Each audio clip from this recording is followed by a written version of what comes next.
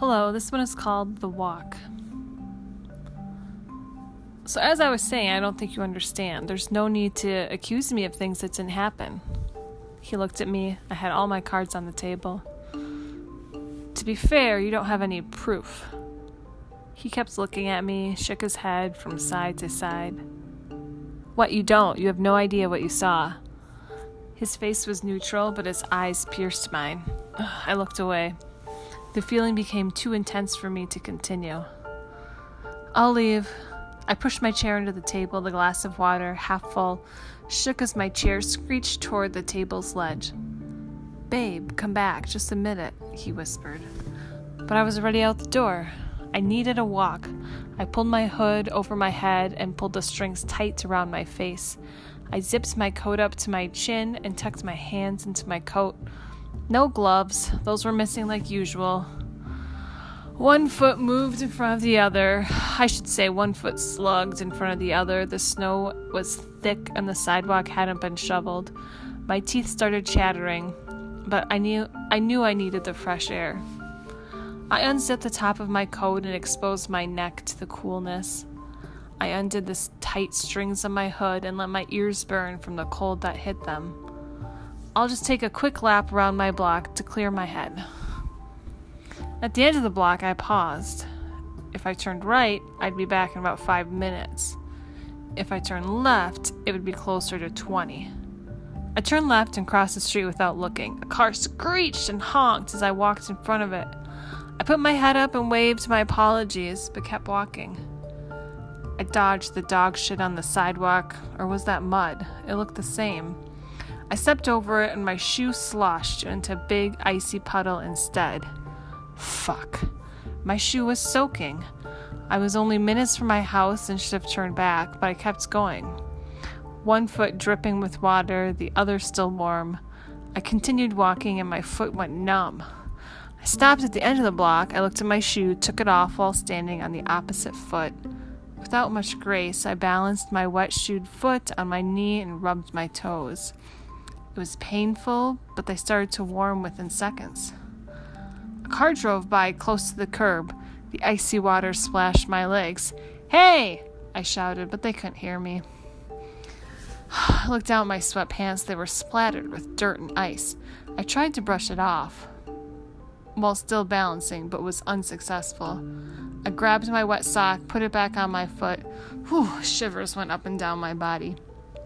Reluctantly, I grabbed my shoe, put that back on. It squished as I stepped down. It felt worse now than before I had taken it off. I still didn't turn around. I kept going. Now it had become personal. I wasn't ready to admit anything yet. At the end of the block, a dog started barking at me.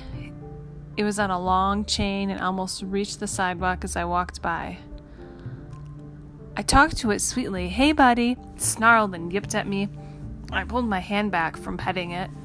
The barks got more aggressive and I broke into a slow jog across the slick sidewalk. I turned my head, looking at the dog, and didn't see the car backing out of the driveway. They slammed on their brakes and yelled, "Hey, bitch!" "I'm sorry," I mouthed and tucked my head under my chin as I walked by. I made it to the end of the block and tried to get myself together. I inhaled through my nose, exhaled through my mouth. That felt better. I put my hands out to my side and held them open, trying to take in the sunshine. I paused for a minute. I gathered my thoughts. "Excuse me." A woman and her dog squeezed by me on the sidewalk. They were speed walking, the dog clearly in charge of the pace of this walk. Her elbow hit my side as she walked by. She didn't turn to apologize, but kept going. I was only a block from my house, but I couldn't move. I didn't know what I was going to say to him, how I was going to explain myself. I didn't know how to tell him I couldn't explain myself. It was always me. It was always the same. I felt like a broken record. I turned across the street, tripped on my shoelace. My face hit the ice and my eyes closed. Everything went dark. I couldn't move. This wasn't like I casually fell because I was clumsy. I fucking face planted and knocked myself out and couldn't move. I laid on the ice. A car passed and splashed more water on my face, but that didn't stop. They didn't stop to help. Another car passed and I heard the motor slow. They pulled over and parked. I heard Boots walking toward me. He didn't say anything. He took me carefully in his arms, pulled me off the ice. I could move. I didn't know it.